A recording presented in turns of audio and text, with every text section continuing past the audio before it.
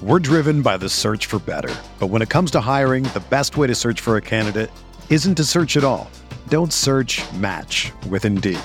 Indeed is your matching and hiring platform with over 350 million global monthly visitors, according to Indeed data, and a matching engine that helps you find quality candidates fast. Ditch the busy work. Use Indeed for scheduling, screening, and messaging so you can connect with candidates faster. Leveraging over 140 million qualifications and preferences every day, Indeed's matching engine is constantly learning from your preferences, so the more you use Indeed, the better it gets. Join more than 3.5 million businesses worldwide that use Indeed to hire great talent fast. And listeners of this show will get a $75 sponsored job credit to get your jobs more visibility at Indeed.com/Blue Wire. Just go to Indeed.com/Blue Wire right now and support our show by saying that you heard about Indeed on this podcast. That's Indeed.com/Blue Wire. Terms and conditions apply. Need to hire? You need Indeed.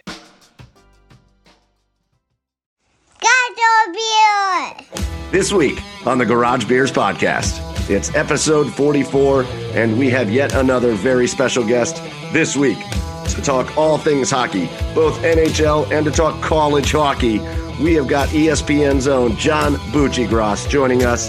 We will go over what we think is going to happen this season, a little bit about the bubble last season, and so much more. Plus, we got to celebrate. The Browns are 10-4. We're going to talk about that and their upcoming game against the Jets, which can really essentially lock up a playoff spot for them.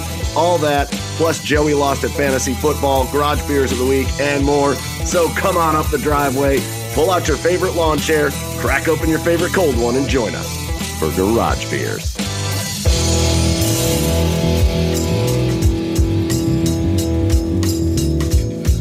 All right, and welcome everybody to episode 44 of the Garage Beers podcast. Find it online at The Garage Beers on Twitter and Instagram, and at The Garage Beers podcast on Facebook. I'm your host, Michael Keefe. You can find me at Garage Beers Mike on Twitter and Instagram. And as always, I am joined by my co-hosts, my amazing co-hosts, my festive co-hosts on this holiday week. Over on the east side of Cleveland, find him online at Garage Beers Chad. It's Chad Meyer. What's going on, Chad? Hi. Happy holidays, guys. Yeah. Happy holidays. Happy holidays. It's a early Christmas episode. I'm excited to reveal my mystery beer. If you didn't catch my video last night, I revealed my brewery that I was drinking early. It's Brewdog, based down there in Columbus.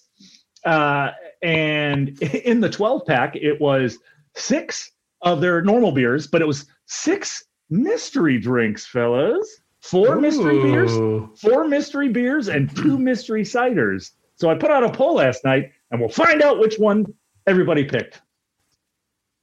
Oh, yeah. I'm excited. That was a good video. I'm excited to find out what the mystery beers are. Do you know what it is at this point? I do. I've already pulled it. It's sitting right here, but I'm not going to show you guys until we're ready. Don't you dare. I saw a little yellow. I don't want to see anymore. All right. So Chad's getting ready to reveal his mystery beer. And before we get to our Garage Beers of the Week, we also got to bring in over there in Avon, again, hanging out up here with us for the holidays. Find him on Twitter at Garage Beers Joe. It's Joey Whalen. What's going on, Joe? Not too much. Excited for the holidays. Did all my Christmas shopping in 2 days, as in tradition. So I'm glad that's done. And now I have 1 full day to relax, maybe do a little golfing, because it's supposed to be like 46 tomorrow, which is really warm. Yeah. So, things are going well. Isn't it supposed to rain? Not maybe do a little golfing. We got a tea time. Oh, you do? Nice. We do. Yeah. It was actually kind of tough to find one. We called a couple places and they said they were closed. It's like, do you know how often it gets above 45 in December? You guys are missing out on guaranteed revenue there. Where are you golfing at? We're going out Columbia Station out to Mallard Creek. Ooh. Yeah. And it's not supposed to rain until 6 p.m. tomorrow. So we're good. We're in which 18 are you golfing? I don't know. One of them. Do you know, Joe? Because there's like one of them. We're going to be on one of them. Well, yeah, I know, but there's like 42 nines at that course. So I was just curious. There are. which one you're golfing. I'm sure you can pick when you get there. Yeah. Yeah, it's probably not going to be packed. No, I don't think so. No, well, they made us do a tee time because they said they were so busy. See? So look at that. Wow. It's going to be 45. I'm going to wear shorts. Let's go. No, you're not. Come on. No, you don't want the public to see I'm that. an idiot. No, not these pasty things. They're not going Hey-o. So golf tomorrow, but tonight we got a lot of fun. We had an awesome interview with ESPN's own John Bucci just talking all things hockey as the NHL made some news this week that they're coming back. They announced their dates. They announced how everything's going to look. So we'll get into that with John Bucci. Super excited for that. He was awesome. Plus, we're going to talk Browns. We're going to talk college football, all that. But before we get to any of that, we got to get to our favorite segment of the week, and it is our Garage Beers of the Week. And Chad, you got the surprise beer, so you're going last. Right. We're going to make everybody wait in suspense for your surprise beer. Perfect. And I'm going to lead us off this week. I feel like I hardly ever lead us off, so I'm going to lead us off this week. Yeah. I was over at my usual place, Simone's. The usual place. Okay. Simone's has like a whole rack of just kind of singles, but kind of local singles. I don't even know if this is, to be honest with you. It was just there. Are they single or are they dating? Well, it's from Michigan. Oh, they are non-taken. It's complicated. Oh, damn. All right, fine. So this isn't exactly local. It's from Michigan. But I saw this. All of a sudden, I see this row of like 5 or 6 16-ounce cans of they're all milkshake stouts. And, I am a sucker for a stout. So these are called milkshake stouts. There's all different like flavors of milkshake stouts. There's like peanut butter chocolate milkshake stout and like a whole bunch of different ones. So it's from Rochester Mills Beer Company in Auburn Hills, Michigan, former home of the Detroit Pistons. And the one I chose for this week is their English Toffee milkshake stout. Ooh. Now I'm a nut. I'm a sucker for English toffee, like a Heath bar. Yeah. Is my jam. Oh, dude, Heath Bar Blizzard is my go-to at Dairy Queen. Yeah. Give me some toffee, unless it's a Score bar. Everybody knows Heath is better than Score. Don't try to argue that. You're going to lose. So I'm trying this one. It's probably out of 10. It's probably a 6. It's probably a 6. It didn't knock my socks off. Actually, the flavor of the English toffee you got to kind of look for it. And it's a little thin for like a stout that I usually look for, but it's good. It's not bad. I'm not saying it's bad, but I don't know that I'm going to run out looking for it again. You just got my mind in a pretzel here. What? I don't think I've ever heard of a Score. What is a Score? Yeah, I'm kind of with you on that, Chad. What? Yeah. Next time you're at the store, next time you're at a store that has like a big candy thing. Okay. There's Heath Bar and there's Score. It's SKOR. Oh, okay. Never. I've seen it. I've never had it. I've never had it. I've seen it. Never had it. It's like if you want to if a company was just going to knock off a Heath Bar, they would just make a Score bar. That's basically what they. Yeah, that's like that's. Yeah. Oh, yeah. That's the giant. But like, what's worse than Aldi? The Giant Eagle brand. Oh, Save a Lot. That's the Save a Lot Score bar. It's like Aldi before they redid their stores. Yeah, before they went all natural. Yeah, that's basically what it is. So again, it's a good beer. I would say if you saw it, it's an okay one to try. I'm not blown away by it, but again, Rochester Mills Beer Company, the English Toffee Milkshake Stout. That's my garage beer this week. Joey, what's your garage beer this week? Well, to be honest, this was let me just grab whatever's in the fridge before coming here, but I actually haven't had this one yet. And it's really good. It's Melvin Brewing Company. It's their 2x4 double IPA, and they got they got this like wooden knight sawn off his arm on the bottle or can, which is pretty dope. And it says, if your beer is not madness, it's not beer. So these guys are all about it's 9.9% ABV. Like, it's a pretty heavy beer, but light tasting. It's a pretty like citrusy tropical IPA, quite juicy. So, oh boy. That's why Mike likes it. Oh, also, Mike, juicy. How are you not with the amount of stouts that you drink? These huge, rich dessert stouts. How are you not 700 pounds? Right, dude. I ride my Peloton. Well, you're one of those guys. Okay. Oh, I am, but I don't talk about it. But I do. It is awesome, but I don't talk about it because I don't want to be that guy. So, and frankly, we don't release a lot of videos, so I could be 700 pounds. I guess so. Yeah, you wear. You never know. You don't wear judge it. You me. wear it well. You do. Thank you. Yeah, Thank you. welcome. Yeah, it's hidden. All right, so we've got the Melvin, we got the English Toffee Milkshake Stout over here, and now it's time for the big reveal. Chad Myers Mystery Garage Beer of the Week. Chad, what'd you pick? Gentlemen, there were 5 different beers. 6 different beers, right? Mystery beers that they could have picked up, 2 ciders. And I put a poll, A, B, C, D, E, F. And the overwhelming response that I got was mystery beer C. Okay. And this mystery when in doubt, beer Charlie out. This mystery beer was not a type of beer that was already in there, that was already listed. So it's a different style of beer that wasn't in there, but it's the Kaiser Co-op German style Dortmunder. Ooh. Oh, there you German go. style Dortmunder. The Empire strikes gold. Look at that, fellas. Wow. Look at that, fellas. It says it's brewed in Ohio, driven by passion, and united by Brewdog. And I got to be honest with you guys, it's tasty. I mean, it drinks more like a pale ale to me. It tastes more like a pale ale to me, but it's not bad. It's smooth. It's kind of anticlimactic because I was hoping I was hoping for I don't know, something, but it's good. It's not terrible. It's drinkable. So yeah, we're good. You think I should just do the rest of the podcast in this high voice? Maybe. If you would mind not doing that, that'd be great. Maybe a little problem for the protagonist. Some friends become enemies. Some enemies become friends. So yeah, that is my everybody's richer for the experience. That is my German style Dortmunder, Kaiser Co-op German style Dortmunder from Brewdog. It's a good beer.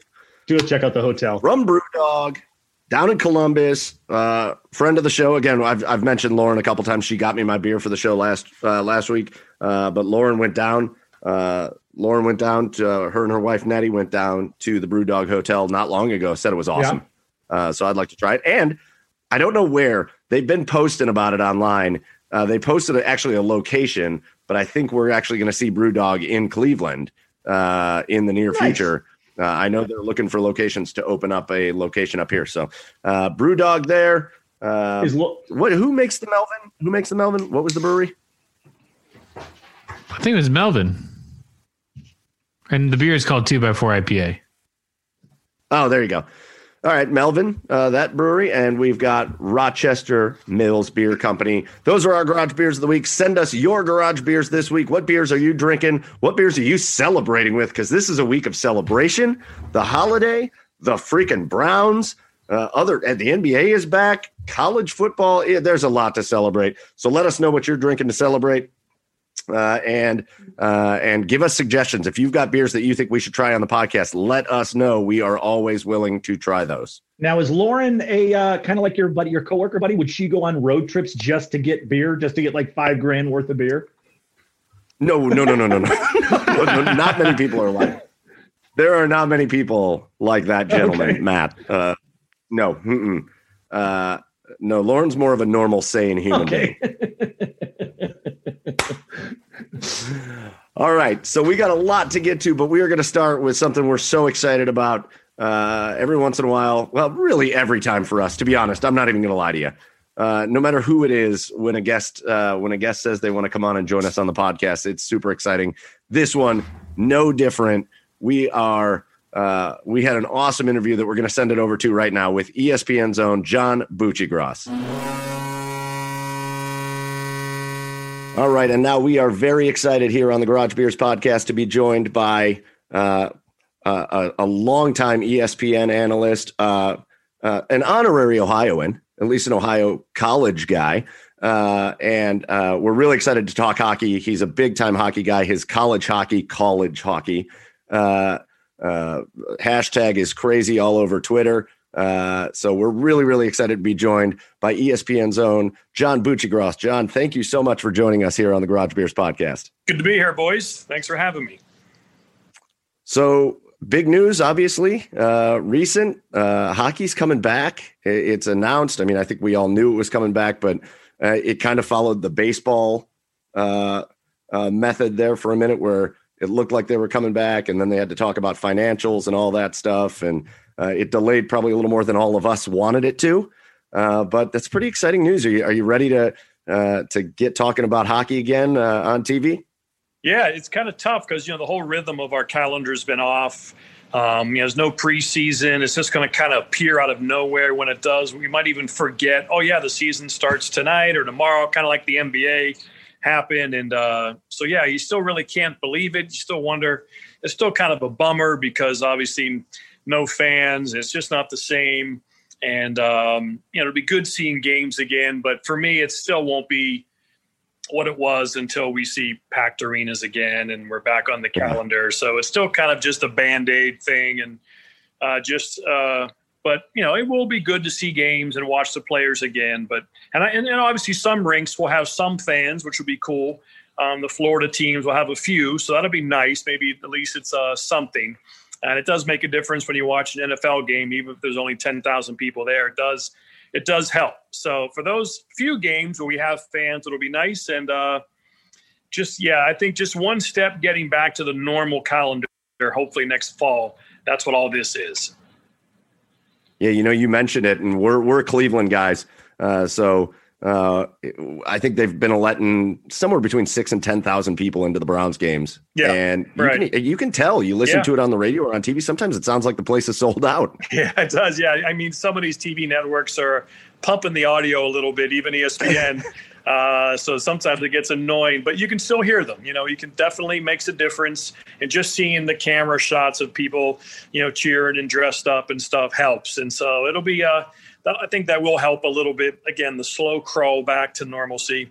But yeah, we're here. And again, I've done 2 college games at the rink this year, one at Penn State and one at Ohio State. So that was cool to be there. They had parents at the Penn State games from family members. So that was cool. No one at Ohio State. And that was a giant arena. But it was still great. Yeah. It was still great to be there. Good to be there at the arena, call a couple games. And so nothing really feels right yet, but it'll be good to have games on. Before we get into the upcoming season, we went through the whole bubble. It feels like that just ended. That feels like it was 2 weeks ago. And I have to say, hockey, I think, was the sport, and it surprised me because I thought hockey needed the fans. Like I thought hockey was going to be maybe a little tough to watch without the fans, even if you love hockey. And I thought hockey was the most enjoyable of all the sports that came back until really football. But between basketball and baseball and hockey, I just feel like the NHL, and I don't know what your impression of that was, but I feel like the NHL just did that so well with the 2 bubble system. And they made it enjoyable to watch. It was pleasant to watch. Yeah, I agree. Very competitive. Hockey has great sounds. Much like baseball, it was cool to hear the crack of the bat in an empty stadium because it really accentuated it and kind of had an echo effect. And same with hockey, blade on ice and the puck around the boards and the checks into the boards. And I always got a kick out of when there would be a scrum or some sort of fight. It's like a beer league situation where no one's there. It's like, what are we doing? No one's even here. But you forget it's their profession and it's their livelihood and they're playing for a championship. So it was different. And but I agree. Right away, you could tell it was going to work and look good and sound good. And right to the end, it was very, very, very good. Yeah, I think especially in the end. Do you think? And again, I'm a Cleveland guy, right? So I didn't have an NHL team growing up, so I was a Penguins fan for a lot of reasons. So I grew up a Pens fan. I know you're from the Pennsylvania area, so I don't know if you maintain a fandom there. I know you came to Ohio earlier on in life, but I'll call my own team out a little bit. do you feel like maybe early on there were a couple teams in those beginning rounds that just weren't into it? I mean, it's hard to read someone's mind and intent. Sometimes it's just a group vibe. For whatever reason, teams just didn't get together early enough or had a collective reason to be there. And just, I'm sure there were some teams that were flat, maybe to use the best word, and just couldn't quite get the momentum of the situation. But I'm sure they all went there with good intentions and to play hard and to give it a great shot. Maybe some went with a better mindset and better preparation, and others thought maybe they could do it on the fly. Maybe someone did something differently that made them more prepared. But I think for the most part, it's just, hockey's a tight sport. It's a hard salary cap league, not a big difference in talent throughout all the teams. And a team that loses always is going to appear to not try as hard or not be in it as much. And we have to be careful when we do that. But certainly it would be interesting to see if there was a reason why other teams did better than others. But here we are, at least we're past the bubble situation now. It's a new set of circumstances. So you're going to play in rinks, you're going to fly around a little bit, and it's going to be new challenges, and it's going to be up for people to handle them. So here we go, starting in January. It's a 56 game season, so it's a shortened season, and they've done the temporary redivision. They've redid the divisions, so there's 4 divisions.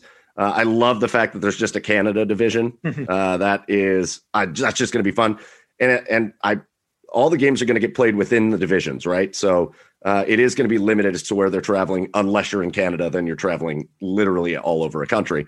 But what are your thoughts on those kind of division breakdowns, how they redid that? And do you think that favors anything, or do you look at anything and go, that division's much easier now or much harder now, or do you feel like it's pretty much the same? Yeah, I think certainly that East division looks like it's brutal. I mean, there's going to be teams that don't make the playoffs that obviously maybe the other way would have. Just the top 4, as you mentioned, it guarantees a Canadian team in a semifinal, which is good for Canada. They'll be in the final 4, as you mentioned. I think certainly I look at that East division just like, wow, it's going to be really difficult. And it's going to be a sprint, like you said, but the hockey should be great. It should be really good right away because, like you said, it is a bit of an urgency, 26 fewer games. It does slow down Alex Ovechkin's chase of Wayne Gretzky's record. I'm big on that. I'm on that one. I broke that story 10 years ago, so that's mine. Everyone must cite their sources when they talk about that possibility. I was on that. Nobody else saw that coming. I was on that first, and he was 23. I projected it when he was 23, so that was going to happen. So I'm banking my whole career on that. So I will be looking forward to that, and I still think he'll do it a little later than normal. Probably about a 5-6 month delay now. So, but yeah, it's going to be really good. I think the hockey will be great. The guys are ready to go. A little normalcy moving around, getting out of the bubble. That had to be difficult. So hopefully the news will keep getting better. More and more people will be getting vaccinated. The news will get better. And who knows, maybe come Stanley Cup final, maybe we'll have a full arena somewhere. Maybe at that point it'll be, things will be so good that they'll be able to have a Stanley Cup final with a sold-out arena somewhere. So that's especially if it's, maybe even if it's at a neutral site place, who knows? Do you play in a full house in Florida, or do you play in an empty house between, 2 teams who reach the finals? That'll be interesting how the league deals with that. So who do you have expectations for? We just watched the Lightning finally get over the hump again and win the Stanley Cup. It was, again, crazy entertaining. Dallas Stars, that whole West division in the bubble was crazy. The top 4 teams it just was weird looking. Those were the top 4 teams in the West. Dallas did really well. We obviously have a pretty big Columbus contingent here. A lot of Blue Jackets fans. We've had quite a few Blue Jackets affiliated or players on the podcast. But who do you have expectations of? What teams are you expecting big things out of? I think certainly, the Colorado Avalanche are the team I think a lot of people are looking at with Nathan McKinnon and how they drafted and how they've traded, and they've really seemed to have a team that's really close to a Stanley Cup. They're exciting to watch as well. Yes. I think they're kind of at the top of the list for a lot of people. Even, obviously Connor McDavid, getting him into the postseason so they can – have the best player in the postseason. Much like baseball, we don't see Mike Trout in the most important games. We haven't seen Connor McDavid or, Jack Eichel looking in that division. I can't imagine the Sabres making the top 4 in that division. Probably going to have to be another year until they can contend until we get back to normal. So, those are certainly some teams. Obviously the Rangers having the first pick, they're probably another year away from a rebuild, but they're, you never know. Teams can come on fast. The Bruins losing Torrey Krug. Do they have one more good run in them? Older team, but shorter season could help. So, it's. I think all these questions will become more apparent as we go on, and it's still a lot of mystery, still a lot of uncertainty, and that's what's great about any season. It kind of takes shape. The personality of a season can take shape pretty quickly. Again, probably 10, 15 games. Again, it's always important to get off to a good start in hockey because of 3-point games. But this year, like I said, especially, after 15 games, we're right down there at the, right at the nitty gritty already. So it's going to be a sprint right off the get go. Who's going to be healthy? Who tests positive? Who doesn't? Because unlike the bubble, we're going to have obviously more positive tests probably, and guys missing games. Yep. And which in the regular season is not a big deal. You can work your way around that, but it's still a bit of you're still a little bit on edge trying to see how everything's going to play out. Will there be canceled games? Will there be a pause in the season? Like there's all kinds of stuff that you're kind of, unfortunately, I feel like you really can't let yourself go fully for the season that's coming up. Yeah, I imagine your life is just crazy all the time, but you've been through, as an ESPN, as an anchor, you've been through a little bit of time now where it's just been football. It's just straight football, a little soccer here and there, but a little golf here and there, but really just football. How crazy is life getting now? It's the first night. Right now we're talking first night of the NBA. You got the NHL coming up next month. How crazy is your life about to get? Yeah, it was kind of like in August when, like you said, nothing was going on for a few months. Then all 4 sports were going at the same time, August and September. So that was cool. But then, like you said, since everything stopped with baseball and basketball and hockey, we did have we had a golf major, which was cool. That got us through a week. Like I said, I've done a couple college hockey games early December, so that was cool.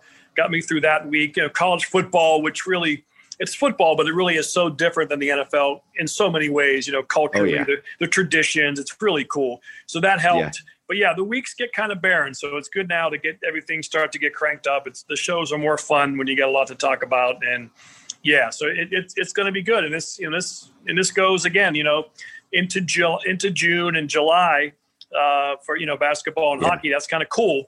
So we should have a short off season, and then hopefully overall 2021 can be better in many ways and could be really good in sports, as we get compressed, we enjoy, and then hopefully we're back to normal in the fall. That's all we can hope for. So shifting over, because you talked about how college football is different than NFL football, college hockey, obviously a passion of yours. I was lucky enough to go to one of those Ohio schools where college hockey was a big deal. Was when I was at Bowling Green. Those were great times going in the dumpy little arena there in Bowling Green. But you've created this thing on Twitter just of college hockey and hats everywhere and sweatshirts. And I actually went on. I was like, oh, maybe I'll buy one of those hats. And everything's sold out. It's like everybody wants it. So talk about just your affiliation with college hockey. And then, it's not something that a lot of people see a lot. We don't get to see college hockey a whole heck of a lot through nobody's fault. It's just not one of those things like basketball or football. But what I always think is cool about hockey in college is a lot of the smaller schools, a lot of the kind of off the beaten path schools are really good hockey schools. So where's some of the coolest hockey arenas around the country to call hockey games? Yeah, it's a fun sport to cover. It's very intimate. The coaches don't make millions of dollars. They're really a bunch of normal people. It really, like you mentioned, St. Cloud State or Bemidji State, it has kind of that cool little charm to it, that small town charm to it. But the arenas are small, like where Cornell plays at Liner Rink, and even Michigan at Yost is a great place to call a game. That old field house feel, and very intimate. And that's what I love about hockey.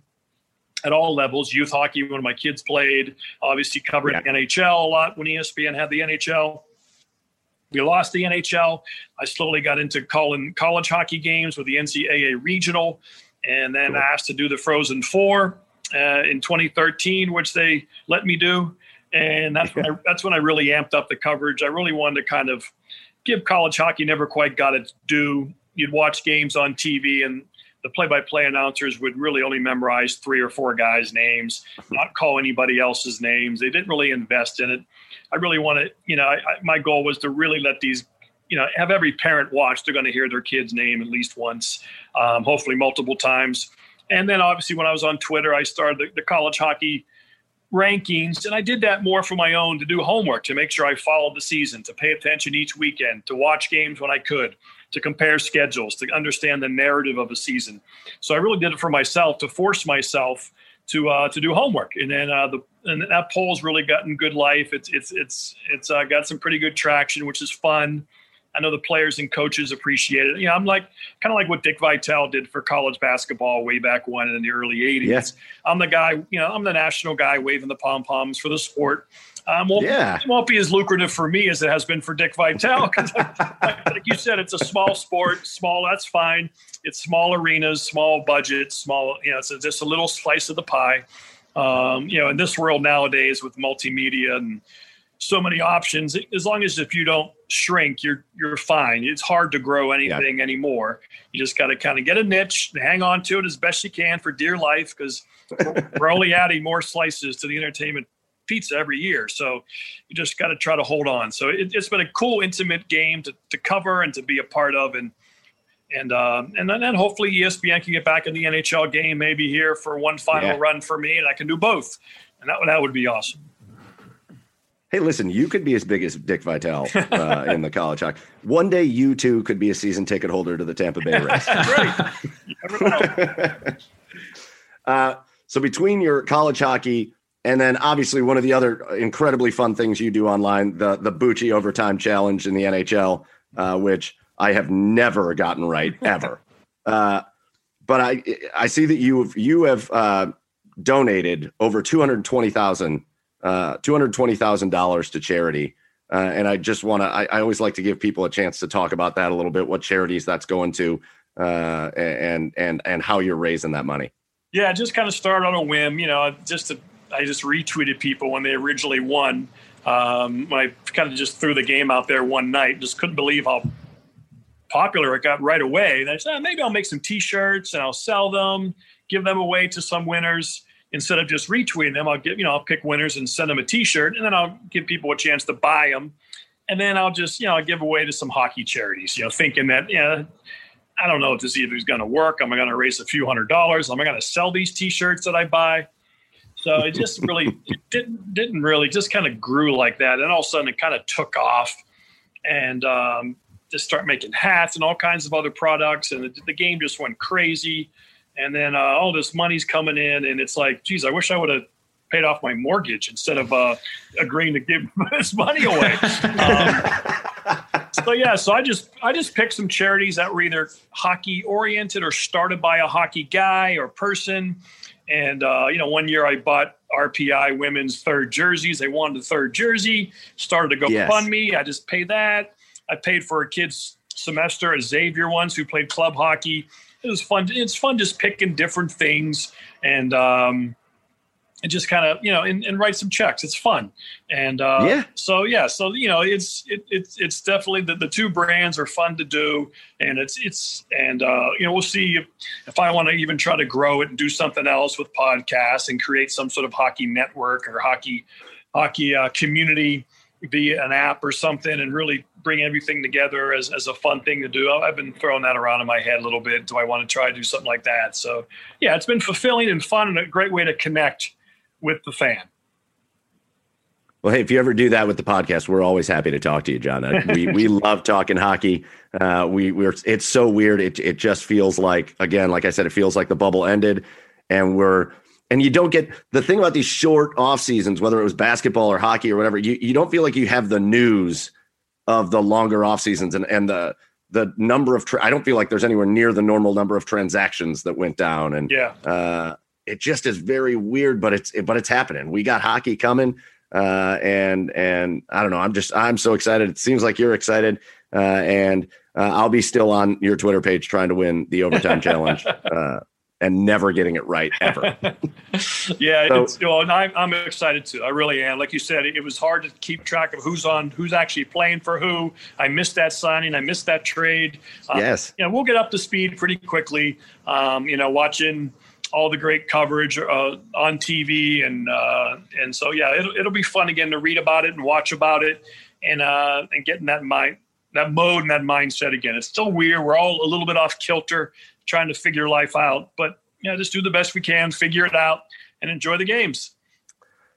One last thing. Speaking of weird, and again, I know this is not an affiliation with your network, but how weird is it going to be not hearing Mike Emmerich call hockey games? Yeah, what a legend, and some good stuff. I know Dan Lebatard did a really good podcast with him, his South Beach Sessions, which if anybody hasn't heard that, just, wherever you get your podcast, just search South Beach Sessions, and Mike Emmerich did one, which was very good. It's going to be interesting, but they have great announcers. John Forsland, obviously will get more run. Good for him. Really good announcer. Great set of pipes. Really sneaky, funny. So I'll enjoy listening to him. But it was a good run. I thought he'd do one more year with NBC having the contract one more year exclusively. This is the last year NBC has it exclusively. I think when the next deal's announced, probably in February or March, I assume they'll announce the next deal because it starts next year. And they anticipate multiple partners, and so I thought maybe he would do one more year, but maybe he's thinking about it. He would probably have to do it again from home in his office because of his age, and I know he didn't like doing. I know he didn't like doing that, and I made it tough. So an absolute legend, and I'm sure we'll still see him with essays and MC and great events on television. But an absolute jewel. Well, we got one here too. John Bucci. Listen, we're going to let you go. We know you're at work. We really appreciate your time joining us here on the Garage Beers podcast. If you want to get in on the action on the college hockey or the overtime challenge as the season goes on, go follow his Twitter at Bucci, just his last name, which you probably already know at this point. But John, thank you so much for taking the time to join us. We really appreciate it, and have a great holiday. OH. I-O. All right, thanks again to ESPN's John Bucci. Again, go find him online at Bucci. Participate in his games, the Bucci Overtime Challenge. Talk to him about some college hockey and so much more. He was awesome to have on the show. Hope you enjoyed listening to him, and hopefully one day we get to talk to him again as he goes around the country doing some college games and also just coming to you on your TV on SportsCenter, talking about all the sports. So, again, thank you to John Bucci. That was awesome, guys. That was an awesome opportunity to talk to him. He was sitting there at work. So again, thank you to him for taking some time out of his workday as well. So we're going to get off the hockey topic for a minute. A lot of interesting things going on. We got about a month before that starts back up, but it's time for us to get into just one of the best things of our entire lives. We're going to play some fun games with this too. Joe, you're going to have fun with this. But this last weekend on Sunday Night Football, the Cleveland Browns defeat the New York Giants 20-6, and that score was closer than the game ever felt. The Browns dominate the Giants, and they are 10-4. Guys, what do we do with ourselves right now? What is happening? I can't even feel my arms. I can't even feel my arms. Joe, you look about the same. You look about the same. Yeah, I've just been kind of walking around pantsless and shirtless for the past couple of days because I can't pull my pants up. Well, thanks for putting on clothes for tonight, huh? I had help. Well, at least a shirt. That's all we can see. Guys, it's listen, let's play a game. Before we get into breaking down the Giants game, getting into the Jets game, all the scenarios that are laying in front of the Browns, let's play a little game. I made some notes here. I took some notes. I'm scared. Let's play a game about I'm going to give you some facts, guys. Oh, God. The last time the Browns were 10-4. Jesus. December 10th, 1994. That Saturday, it was a Saturday game. Wow. In Dallas, Bill Belichick led the Browns to a 19-14 victory over Barry Switzer's Cowboys. Michael Jackson scored on a 2-yard pass from Vinny Testaverde. Michael Jackson. and Matt Stover kicked 4 field goals in the win. Whoa. Defensively, the Browns were led by interceptions from Eric Turner and Don Griffin of Troy Aikman. Eric Turner. 1994 was the last time Browns fans got to feel the way that we feel right now. Eric Turner. So let's talk about things that happened in 94. Let's send us back. Unfortunately, Mike and I are old enough to remember 94. I sure as hell do. I've learned to talk since then. Yeah. What a dick. I was 1 year and a couple days during that game. Yeah. Joe was 1 year old. I was last 12. time the Browns were 10-4. I was 12. I was 9. Oh boy. I was 9 years old. So what kind of things were going on in 94? Well, Florida beat Alabama in the third SEC championship game. No, the third ever. Oh, okay. The third ever. There were the Billboard Music Awards. You know who cleaned up the Billboard Music Awards in 94? Ace of Base and Mariah Carey. Yeah. I was about to say, oh man, the fake DJ voice that I've done to Ace of Base is I saw the sign. Oh my God. Like, you know how I saw the sign. You know how last week we got stacks and stacks of hot wax for you. You know, that? Like I went to this wedding. It's the one I mentioned in the Al Snow interview down in Wapakoneta. This guy was playing just like weird, like obscure hits from like the 80s and 90s. And one of them was Ace of Base, but like he would introduce them and hit the post like a DJ. So yeah. So I was like, I don't know. So I just made fun of him. So I was like, who saw the sign? Ace of Base did. Here they are at Josh and Aaron's wedding. on Winning DJ Radio. I'd love you to do that more here. All right, fine. I will. Dingo and the Baby. Who won the Heisman that year in 1994? Why, It was none other than Rashaan Salam. Oh, my God. Oh, Heisman winner. I have what his else was going on back then? I have his autograph. Well, one of America's sweethearts got her leg just bashed in. Nancy Kerrigan. Oh, no. Tanya Harding and Jeff Gillooly. Great name, Jeff Gillooly. Why? Paid a dude to bash in Nancy Kerrigan's leg. Why? Yes, great impression. The last time the Browns were 10-4 was the year that Nelson Mandela was elected president of South Africa. What? The last time the Browns were 10-4, the Gulf War had started just then. Oh my God. We all the last time the Browns were 10-4. The last time the Browns were 10-4, O.J. Simpson was riding in a Bronco. Yes, that was 94. How about your sports champions? The Cowboys actually won the Super Bowl in 94. The Houston Rockets won the NBA title. Hey, do you guys remember who won the World Series in 94? Nobody. The Braves. Nobody. Oh, nobody. Nobody. Yeah. The baseball strike happened. Oh, this come on, one is Joe. my favorite. You just learned to talk, but you knew who that the baseball team had a World Series champion. This one's my favorite. I'll give you $1 if you can answer this one. Who won the NCAA basketball championship in 1994? Duke. They were in it, but they lost. Kentucky. Villanova. Syracuse. The Arkansas Razorbacks. Whoa! Oh, with Corliss Williamson. Yes. Wow. The New York Rangers won the Stanley Cup. Okay, Messier. Nebraska won the football title, 13-0 that year. Jesus. How about this? Schindler's List came out that year, and Tom Hanks won the Oscar for Forrest Gump. No shit. Who won the Stanley Cup? What's that? The Rangers. Oh, Rangers. Sorry. Yeah. That was Mike Richter. Yeah. Oh, yeah. That team was awesome. Yeah. Mark Messier. Yeah. And lastly, last time the Browns had the record they have now in 2020 was the debut of the hit TV show Friends. Ah.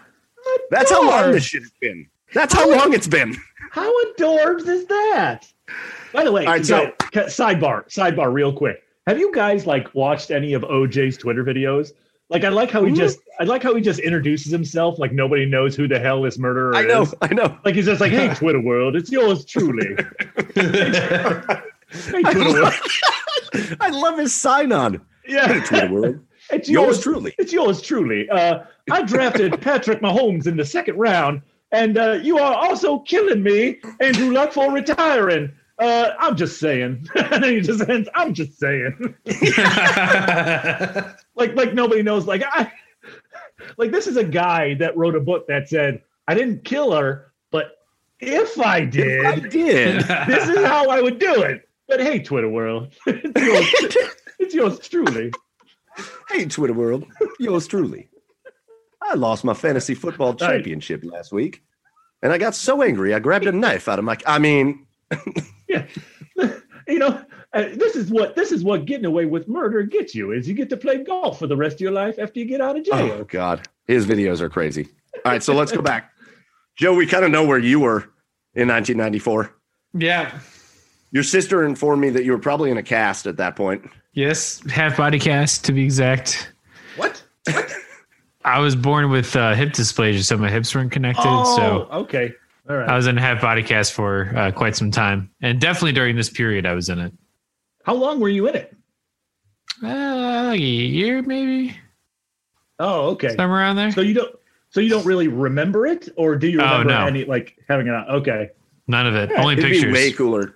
Speaking of timely movies here, it'd be way cooler if you wore the half body cast until you were like 10, and then like Forrest Gump, you ran out of it, just broke out of your half body cast. Yeah, he just a bunch of hillbillies were chasing you in a truck. Like you go. He just keeps practicing tee shots, and eventually it just breaks. It just breaks. Like, oh my God! All right, Chad, where were you in 1994? Yo, mama sure does care about your golf lessons, son.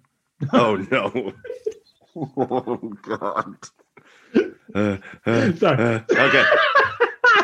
Man, 1994. Let's see. I was dominating 8th grade football. Let's see. I think. Wait, no, 94. No. Never mind. Check that. I was in 7th grade. I was a dominant guard in 7th grade football. I switched to fullback, running back in 8th grade, but yeah, I was a dominant 7th grade football player on the offensive line, all conference, no big deal. That's where I was. That's pretty much where I was. And we would get together every week in someone's garage if we weren't going to the Browns games for garage beers, hence the name of the show. So yeah, there we go. So that's kind of where I was at. I was just this little dorky kid with a bowl cut and glasses whose nickname was Milhouse from The Simpsons. Everybody called me Milhouse because I just had this huge head and glasses. That's it. You say you're drinking beer at 12? I wasn't drinking beer. Drinking beer. Although I did have my first sips of beer when I was like 5 or 6. My uncle would give me sips of his Old Milwaukee. Dude, imagine just a couple 12-year-olds after a hard day of 2 days, and you're just slugging beers in someone's garage. Listen, you gotta get. Oh man, that Timmy was really tough today in practice. Okay, I had a rough day, Dad. 1994, I was in 4th grade at St. Christopher's School in Rocky River, and I don't really remember anything about where that had to have been my 9 years old. That had to have been my prime. Like, so when I was young, I was just rail skinny, like rail thin skinny. My sister always makes fun of me for it to this day, because I used to like wearing like spandex shorts, but they fit me like athletic shorts. So my sister still makes fun of me to this day, because she's like, every time I look at you, all I see is that scrawny little kid with like purple spandex shorts on that were so loose they looked like athletic shorts. And then you found stout beer. Yeah, and then I found stout beer and filled right out. Yeah, somewhere in the 5th grade. See, y'all need to get injured more when you're kids, because then you can use that as milestones to remember different parts of your childhood. Fun fact about Joe. He hurt himself so much as a kid that his parents had to talk to like Child and Family Protective Services. Correct. Seriously? Yeah, and it's all my own doing. But like, I would just be in the ER a lot. And it got to the point where like they had to talk to them. What? My wife is still traumatized by it, because they actually I guess they asked Katie questions. Oh yeah, that's funny. So what? So what? You would have to go to the hospital so much that the hospital was finally listen, we gotta. There's like a 2-year period where I'd cracked my head open and had to get like 25 stitches in it, and some like work on my skull done, and then my sister actually smashed my thumb in the door, and it looks kind of weird to this day. And then Game 7 of the '97 World Series. My dad was laying on the ground drinking a beer, and I decided to jump over him. I broke my arm in 2 places. And I think that was the one where it was like, they probably have to talk to the. Talk about the worst night ever. The Indians blow Game 7 of the World Series, and you break your arm during it. Yeah. Well, at least you didn't have to watch it. Listen, forget where we were in 1994. Joe, where are your adoptive parents today? Yeah, my real one should ship me off as soon as I broke that arm. They're like, all right, we can't do this anymore. we need a break from you. Just a couple years till you get right. I always thought my nose looked a little different. Oh my God. Oh, it's awesome. So yeah, listen, that's the kind of stuff that was going down. The last time the Browns sat where they sit now, guys, it's crazy. It's crazy. Yeah. Here we are. Let's talk about this game Sunday night. Okay. The Browns beat the Giants. Colt McCoy, Wayne Gallman, Freddie Kitchens and company. God, how are you? The Browns beat the Giants 20-6, and they made all the plays they needed to make. Right. Offensively, guys, that was amazing. Like that, what Baker Mayfield did Sunday night in an effortless performance was. I don't care if it's the Giants. Like, we got to stop. Everybody's got to stop talking about who their opponents are. First of all, the Giants are a playoff level defense for real. Yep. But secondly, look what happens to the Steelers against the Bengals last night. Look what happened to the Rams against the Jets this weekend. I don't care if you're playing the Giants or the Chiefs. You're playing NFL talent. Right. And the way that Baker Mayfield made everything look so easy Sunday was incredible. Oh, yeah. Yeah, it was crazy. And they were going to. I said before the game this week, I was like, this has to be a game that they have to like win, like big score. They had to shut them out on defense. And I think if the game went longer than 30 minutes, I think it would have been more of like a 42-6. But is that not the fastest game that I've ever seen? It was so fast. It was like an hour and it was halftime. It was like 8:20 the game started, and it was like 8:56 halftime. Let's go. Am I on a delay, guys? No, I don't think so. Okay. All right. I think you're good. I might be just making sure. And yeah, but they needed Baker Mayfield in this game because they needed him to come out strong and come out slinging it. And that's exactly what he did. Because, we mentioned it before on the recap and on last week's episode, Mike. This is a Giants defense that was giving up under 4 yards of carry in the running game. So they were going to need Baker to open up the running game. And that's exactly what he did, man. He was dealing. He was 17 of 19 in the first half, guys. He was dealing.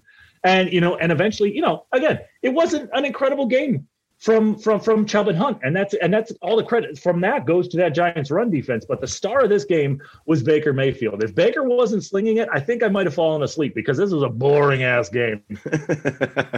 Yeah, but you know what? You don't take anything away from Chubb or Hunt in this game because the hot hand was Baker Mayfield. Yeah. Ride the hot hand. Right. Like there was no, like, I feel like the Browns, let's say Baker was just playing pretty well, but he wasn't doing like this, lights out. Right. I feel like the Browns would have rode Chubb and Hunt a little more. And this is that kind of offense that they did it against the Eagles. Baker wasn't throwing the ball great against the Eagles. And in the first half, there was no run game going against the Eagles. They were having trouble running the ball everywhere.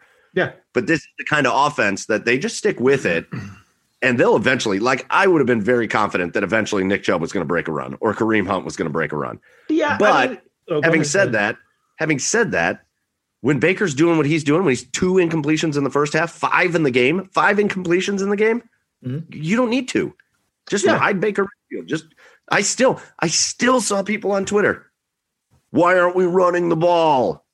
Because what are you watching? What are you watching? Because you were attacking the weakness of the Giants defense, and their weakness was their pass defense. Okay. Yeah, that's what you did. I mean, and you saw it sort of get going at the end of the game there. I mean, Dearness Johnson is one hell of a closer, huh? Right. But you saw the run game get going a little bit at the end of the game there, but they didn't need it. They did not need it at all. And Baker Mayfield just had another game where he's proving that he's growing, he's maturing, he's starting to. I mean, the last 3 weeks he's read defenses to a T. Yeah, I mean, he's read them perfectly. So, guys, yeah, I mean, I don't know. Guys, I don't know. Listen to some of this stuff about Baker. Because, again, this game, 297 yards, 27 of 32, 2 touchdowns. It was an impeccable performance. But let's talk about where Baker Mayfield actually is. Mm-hmm. This season, and again, some of these are just cherry-picked, but this shows growth. There was a lot of talk when Baker was slow that, he has trouble getting off his first read and blah. He's a one-read quarterback and blah, blah, blah. Baker Mayfield has the 3rd highest quarterback rating in the league this year, and he's forced to come off his first read. The 3rd highest quarterback rating in the league. Uh-huh. He is the 3rd best quarterback in the NFL all season on play action.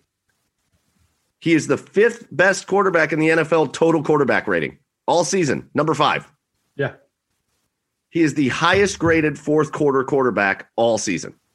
Mm-hmm. He is number 1 quarterback rating in the 4th quarter. Wow. Nice.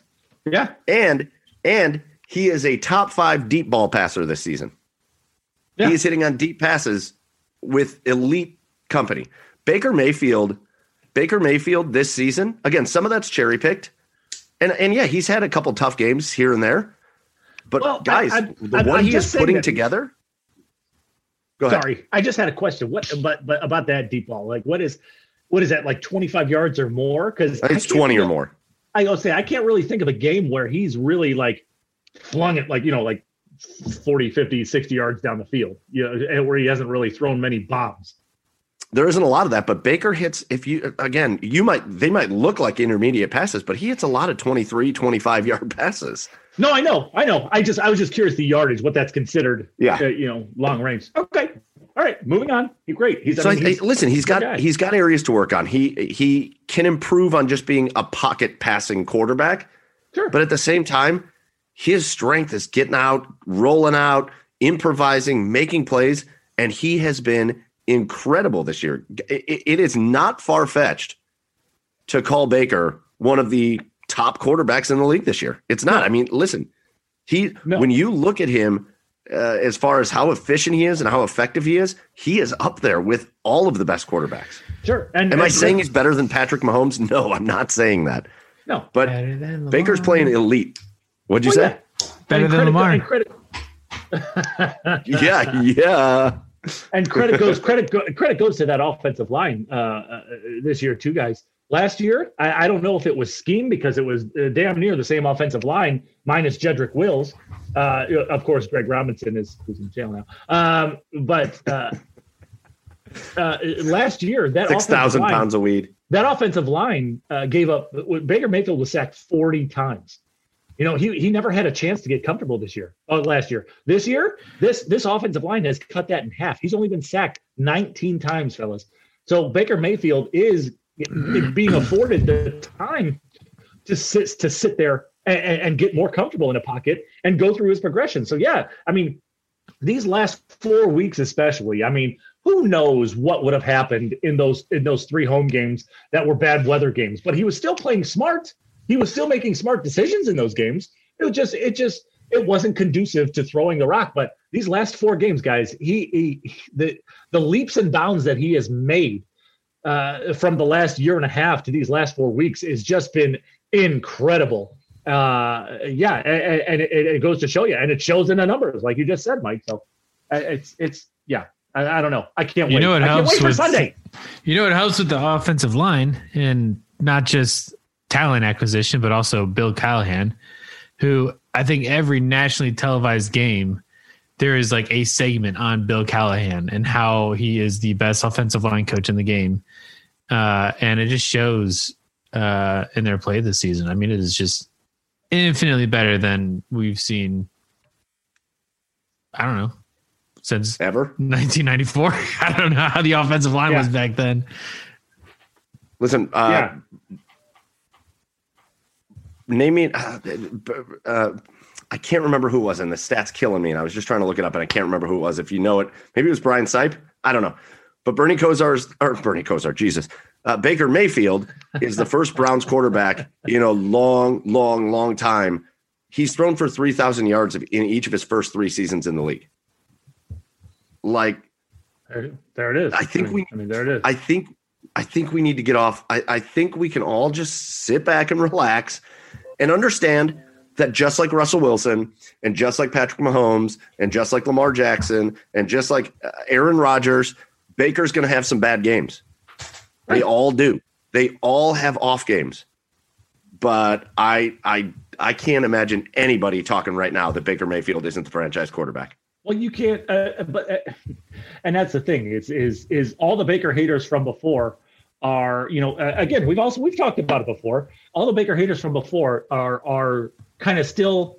I mean, well, at least up until these last 4 weeks, I haven't really seen anything. Obviously, he's shutting them up these last 4 weeks, but up until then, they were just going to hang on every throw this year just because of how bad of a year he had, and they're still a little hesitant to give him credit. And I don't get it. Anybody who is smart at football can see the progression that he's making. But if you still don't like him, I don't know what to tell you at this point, because all you have to do is watch the games and just see the elite level that he's playing at. Yeah, it's awesome. It's fun to watch between Baker looking like that. And then the other thing in the game, listen, the defense was very bend but don't break. Exactly like we said the defense was going to have to be at the beginning of the season. We knew they were going to be a bend but don't break defense because your linebackers are slow. You benched Mack Wilson. Mack Wilson was benched this week because he was so bad last week. So he was a healthy scratch. He was a healthy scratch this week. You got Jacob Phillips out there. You got BJ Goodson, Taki. They're not great. It's a bend but don't break defense. But you know what? When the defense needed to step up and make a couple of plays on 4th downs inside the red zone, they did it. And they turned over the Giants. And they gave up 6 points. And that's – listen, here's the thing. Watching that game, that was not an easy defensive assignment between the 20s. Because those play calls for Colt McCoy were just quick reads, get the ball out of his hands and go. There was no chance to get pressure on him. There was no chance to make him uncomfortable because he held the ball at most like a second and a half and then got rid of it. Chad, you look like you're disagreeing. Did you see something different? I'm going to kind of disagree with you there. I agree that it's very hard to get pressure, but there was a lot of times that defense was really good on 1st and 2nd down, and they would have the Giants in a lot of 3rd and long situations. At that point, like, even a decent defense is going to get off the field on 3rd down and long in a lot of those situations. So I kind of disagree with you there in that aspect, but I do agree it is very hard to get pressure on 3-step drops and go. But Mike, are you still there? I'm here. I'm listening to you. Oh, okay. I see you frozen. Sorry. You're frozen my phone, so I just didn't know. But like I say, I disagree with you in that aspect. Is because they had him on a lot of 3rd and long situations where they couldn't get off the field. So, I mean, it's so I'm 50-50 with you there. All right, we'll be 50-50. That's fine. So anyways, the Browns beat the Giants. They moved to 10-4. And if I'm going to gripe about anything, it's that we can never we just can't have nice things. No, we sure can't. Of course this year. Any other year, if you are in week 15 and you're at 10 wins, you've clinched a playoff spot. Well, except for 2007. Well, wait. 9 out of 10, 9.8 out of 10 other years, you get to week 15 with 10 wins, and you're clinching a playoff spot. Yeah. And here we are in 2020. So you bring up 2007. The Jim Sorgi year. We've brought it up on this podcast too many times. Right. The Browns beat the 49ers in the last week of the season for their 10th win. And all they need is the Colts to beat the Jaguars. And the Colts trot out Jim Sorgi instead of Peyton Manning because they already locked up the number 1 seed. and they get beat by the Jaguars, and the Browns fall out of the playoffs with 10 wins. Yeah, that was the year. So here we are this year. That was the year the Colts decided not to go 16-0. Yeah, right. So here's the scenario this year. Here's what things look like. Right now, the Browns with 2 games left, 10-4. If they win this week, here's the conundrum that we're all in. If they win this week and the Colts beat the Steelers and the Dolphins win and the Ravens win, then the game against the Steelers in week 17 is for the division. Yeah. But if those other teams win in week 17, it's also for the playoffs. Yeah. So week 17, if the Colts win and all the other teams win, week 17, if the Browns were to lose to the Steelers, not only would they not win the division, they wouldn't make the playoffs. Yeah. Yeah. Now, if the Browns win this week and any of those teams lose, the Browns clinch a playoff spot. Right. So it's a bit of a conundrum, right? Because how great would it be to have that week 17 against the Pittsburgh Steelers for the division?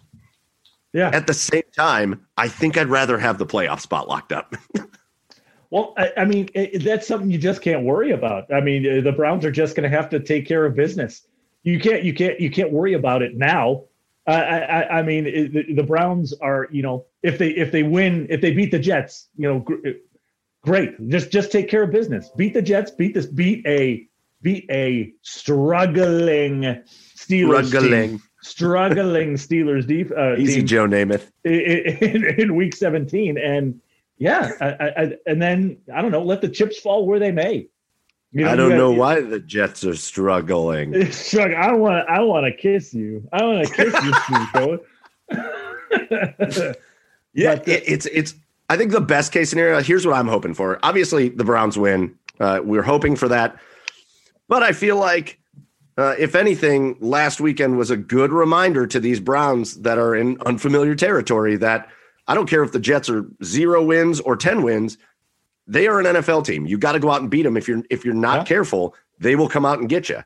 Yeah. So the Browns got to play well, beat the Jets. Mm-hmm. I think best case scenario would be for Indy to beat Pittsburgh, but then for like Miami to lose. Yeah. I think Miami's playing Las Vegas. Yeah. So the Browns lock up a playoff spot. But they still get Pittsburgh week 17 for the division. That's great. Let's do it. Go Raiders. Think of how much fun that would be. Think of how fun. They also, the Dolphins play the Bills in week 17. So that's. Well, hopefully the Bills aren't resting any starters that way. I mean, they might. I could see them doing that since they've already locked up the division and basically they're seeding. But we'll see. I want it to work out so that we don't have to worry about the playoffs in week 17, but that we get a crack at how fun would it be to go up against a Steelers team that started the season 11-0. I know. And then have a chance to win the division. I know. Oh God. I mean, Ben Roethlisberger the last 6 weeks or whatever has looked like he's ready for the glue factory.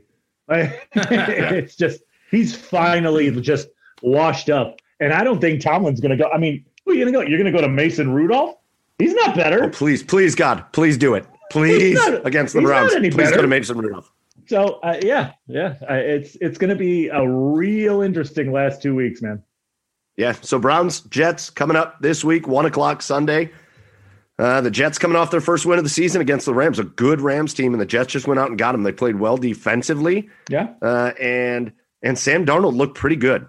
Yeah. And remember, it's the Jets. They're not a great football team, but Sam Darnold was a top draft pick. And again, I'm always somebody that says it sometimes it takes some people more time than others. And I'm not saying Sam Darnold's going to be good. He hasn't shown any signs of that. However, he still is talented. He's got some skills. Yeah. Browns have to play well against the Jets in New York again. But here's the fun thing for us on the podcast. Again, we've talked about it. We actually had Cameron Justice on at the halfway point to discuss our preseason predictions. We all chose, 4 of us, chose the Browns to finish 11-5 on the season. They've got a chance to get to 11-4 this upcoming Sunday. Do you guys see any? Are you nervous at all about the game, or do you see any any signs that show you that maybe you've got some reservations about this? Oh man, yes. No. I mean, I still think the Browns are going to win, but there's some things that I'm concerned about. I mean, you just went out and you beat the number one defense in the league in the Los Angeles Rams. Another thing that I'm concerned about is, this Jets team is going to come in riding high off of that win. The fact that they got their first win against a team like that, and they basically avoided being I think it was the fourth team in history to start to go 0-16. I think it was the fourth. So they're building some confidence. One of the biggest matchup that I'm going to be looking at is, in their game this past Sunday, the big time Jets left tackle, Mekhi Becton, who goes like 7'14" and like 455 pounds, like the most athletic, like giant ever in the world, dominated Aaron Donald. Like that's not something that happens. Like that just doesn't happen. He dominated Aaron Donald, and that's who Miles is going to be going up against. And Miles is still feeling the effects of COVID. So that's something that is, I think, is definitely to pay attention to. But I still think the Browns win this game. There's just a couple of things. But like you said, Mike, the Browns are going to have to play well. It's not they can't find themselves looking ahead to Pittsburgh next week. They have to take care of business this week. And, this is going to be, I think, a motivated Jets team that, if you're the Browns, you got to jump on them early. I think the Browns are probably the most focused out of anyone in the NFL right now. Like I think this is going to be, again, another easy win. I think, but it's not going to be because they're taking the game lightly. I think they're going to be playing this game as hard as they played any other game this season. I guess the only minor concern is that I'm looking at the Jets schedule this year. They've had probably 50% of their games have been 1-score games, maybe a little less than that. Decent amount of them 1 or 2 score games. They haven't been. There's also games they've lost 24-0. So it's there's a little fight in them. End of the season they're probably playing spoilers, so they're going to be playing us pretty hard. But I just think the Browns are too focused right now to let the Jets beat them. I think you make such a good point, and again, I think it's why as a tradition. Right, shut up. I think right now it's why this man is the betting favorite in Las Vegas to be the NFL Coach of the Year. Me? Kevin Stefanski. Kevin Stefanski has a level of focus. It just feels like every week that guy's T's are crossed and his I's are dotted, right? And It's been so long since we've had anybody like that. It's been so long since there's nothing to complain about with the coach. Unless you're an idiot. Unless you're an idiot and you're like, why aren't the Browns running the ball while Baker Mayfield's throwing no incomplete passes and just torching a defense? What are you, some sort of idiot? There's get a Brian Moran. There's nothing to worry about with this coach. Just the beautiful, we did it last week again. You score a touchdown right before the half when you're getting the ball back. That doesn't happen for the Browns, and it happens for us this year. I'm not worried about the Browns' focus. I'm not worried about the Browns being too big for their britches, because I think the man in charge has them, like Joe said, and I think you're absolutely right. I think he's got them laser focused. And I think they're going to treat the Jets like they were playing the Chiefs. Yeah. No, I totally agree. And I'm confident in that too. But if the Browns are going to lose this game, it's going to be because of that, of those players not being focused. I don't think it's going to happen, and I think that's the only way they lose this game. But yeah, I don't know. I don't think it's going to happen. Sorry. All right. Well, we got the 1-win Jets hosting the 10-4 Cleveland Browns Sunday, 1:00. Browns with a win, and with any of those three teams losing, the Ravens, the Colts, or who am I missing? The Dolphins. Any of those three teams lose, the Browns will, with a win, clinch a playoff spot. And we're going to be talking about football beyond week 17, which is just going to be so fun. But we're going to move on tonight.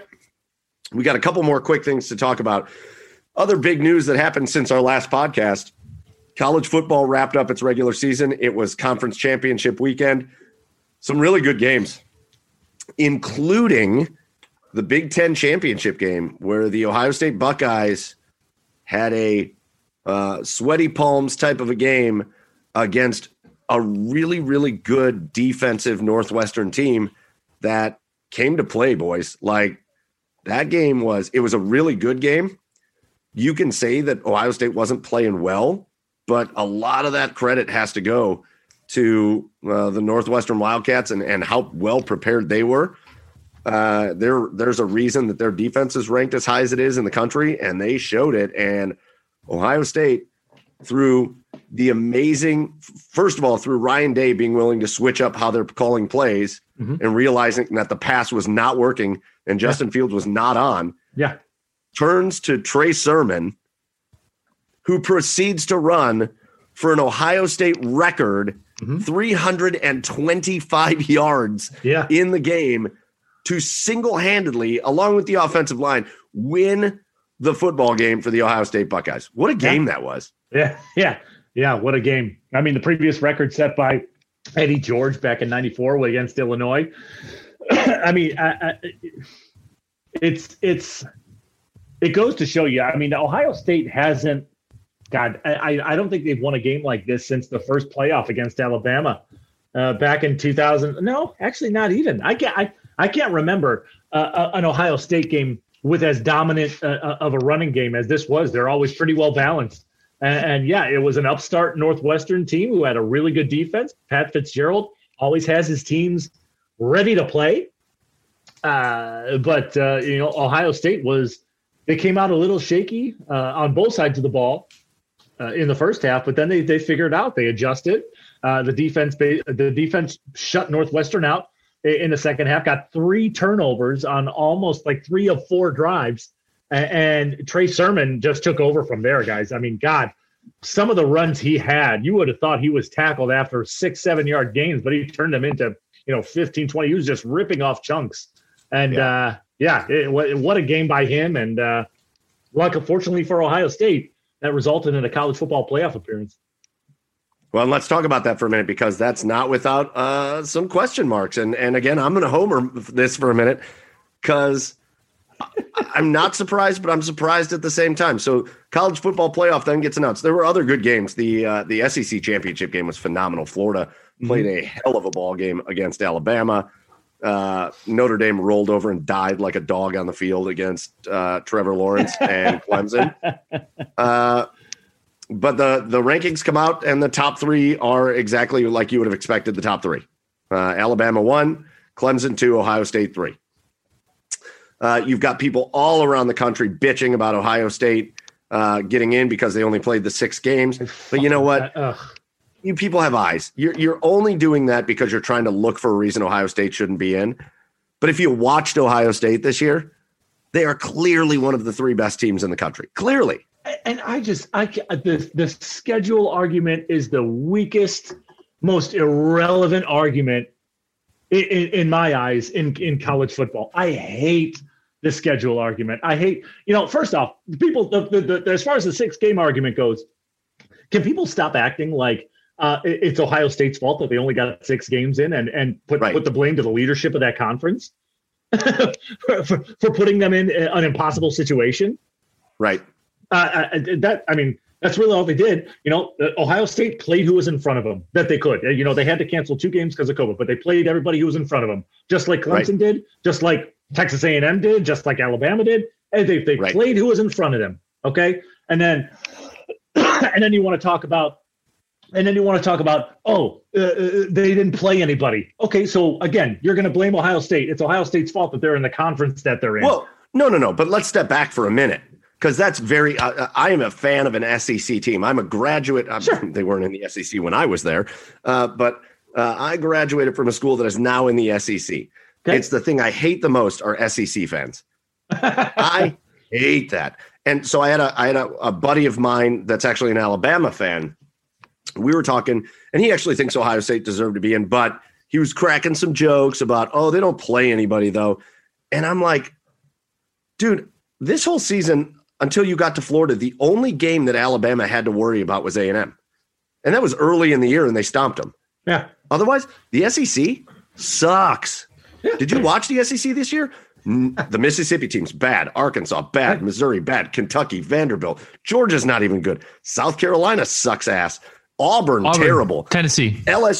LSU, terrible. Tennessee, terrible. The SEC was awful at football this year. There were 3 teams in the SEC that were any good. Hell, 3 teams worth of shit. Hell, if Ole Miss had any sort of defense, they would have beaten Alabama. Alabama was not stopping Ole Miss whatsoever. So right. I don't know.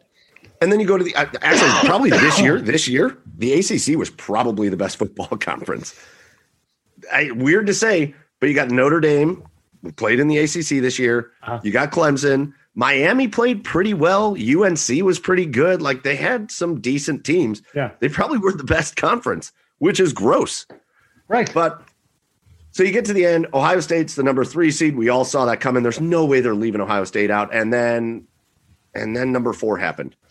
Yeah. And I'm not surprised, because I also think if Notre Dame's on the table with any other team, they just purely based on the fact that they're Notre Dame, they're going to have a little favor, which I think happens because, people watch Notre Dame. People watch them. Yeah, but they also, if they didn't beat Clemson earlier in the season, Trevor Lawrence or not, I think if they didn't beat Clemson, they wouldn't be in this position. But they beat Clemson. Well, they wouldn't, because they'd have 2 losses to Clemson.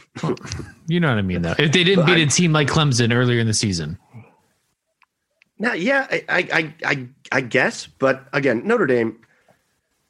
If you look at the resume, if you look at who's playing better, Notre Dame showed what they were against Clemson and their starting quarterback.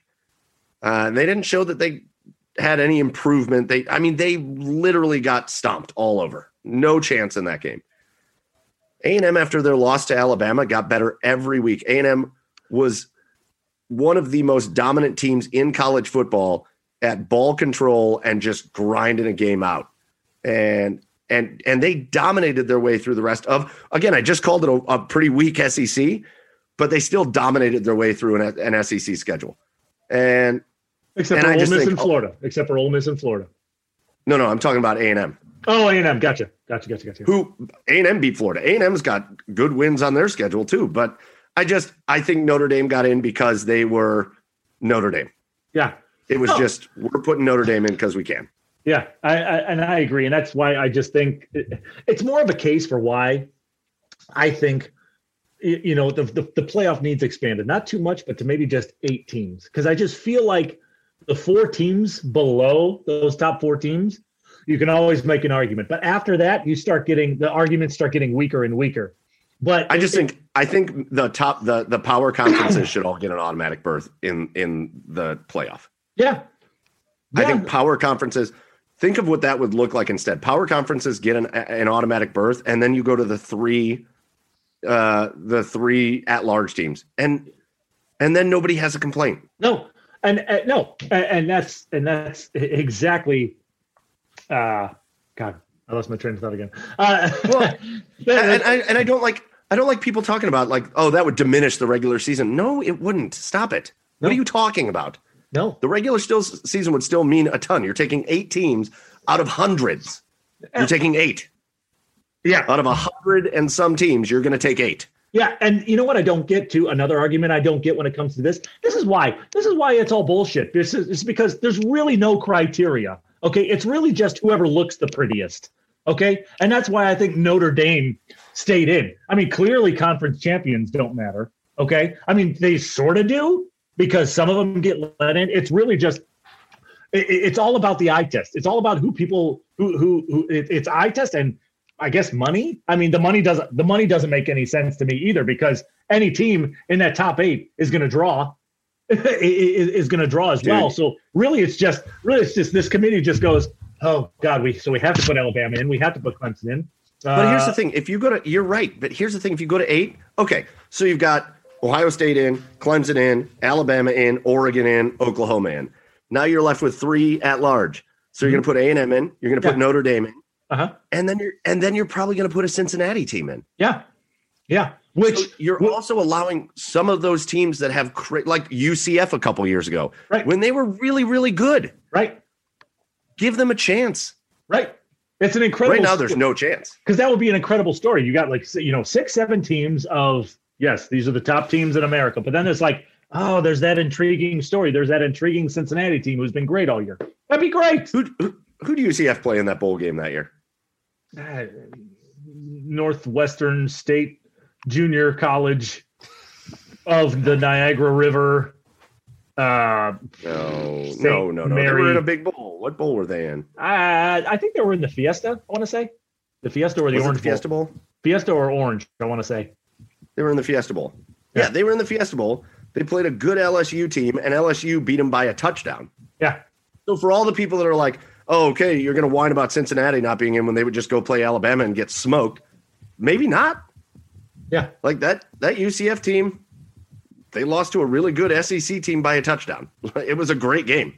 Yeah. So, well, if you're a team like that, if you're a team like that, you only have to beat them once. It's not like you're going to see them every year. You only have to beat them once. That's it. You got to play well enough to beat them once. Well, in the year before, no, and actually, I'm wrong. I think the year we're talking about was 2017. And they beat Auburn in the Peach Bowl. And I think that's the year they finished undefeated. Okay. So they beat an SEC, a good Auburn team that year. It just, again, I think the more seasons like this happen, the more chances you have of them saying, you know what, we'll take it out. We'll take it out to 8 games. I don't think they should go higher than that. No. I think you do water it down after that. I think 8 teams is perfect.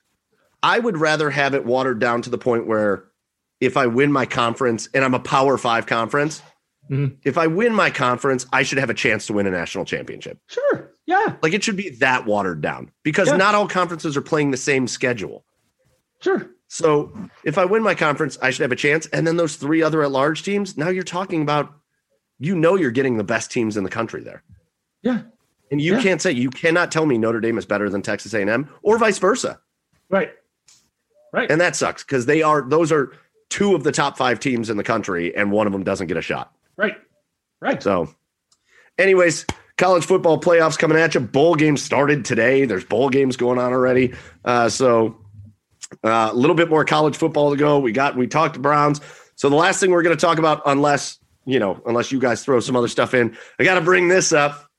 We got excited last week talking about a little fantasy football at the end of the podcast because there was a chance that there was going to be in the league that I have run for years now, the better part of a decade.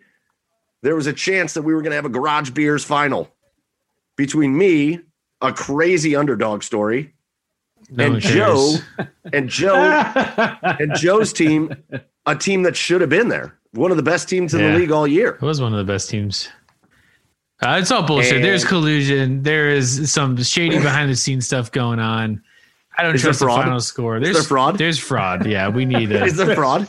Yeah. Is Rudy Giuliani on this? Yes. Is he going to be dripping hair dye? I stopped counting after Sunday. It was clear that I was going to win, but things didn't turn out that way. So I was winning after Sunday, and then somehow I lost. Winning.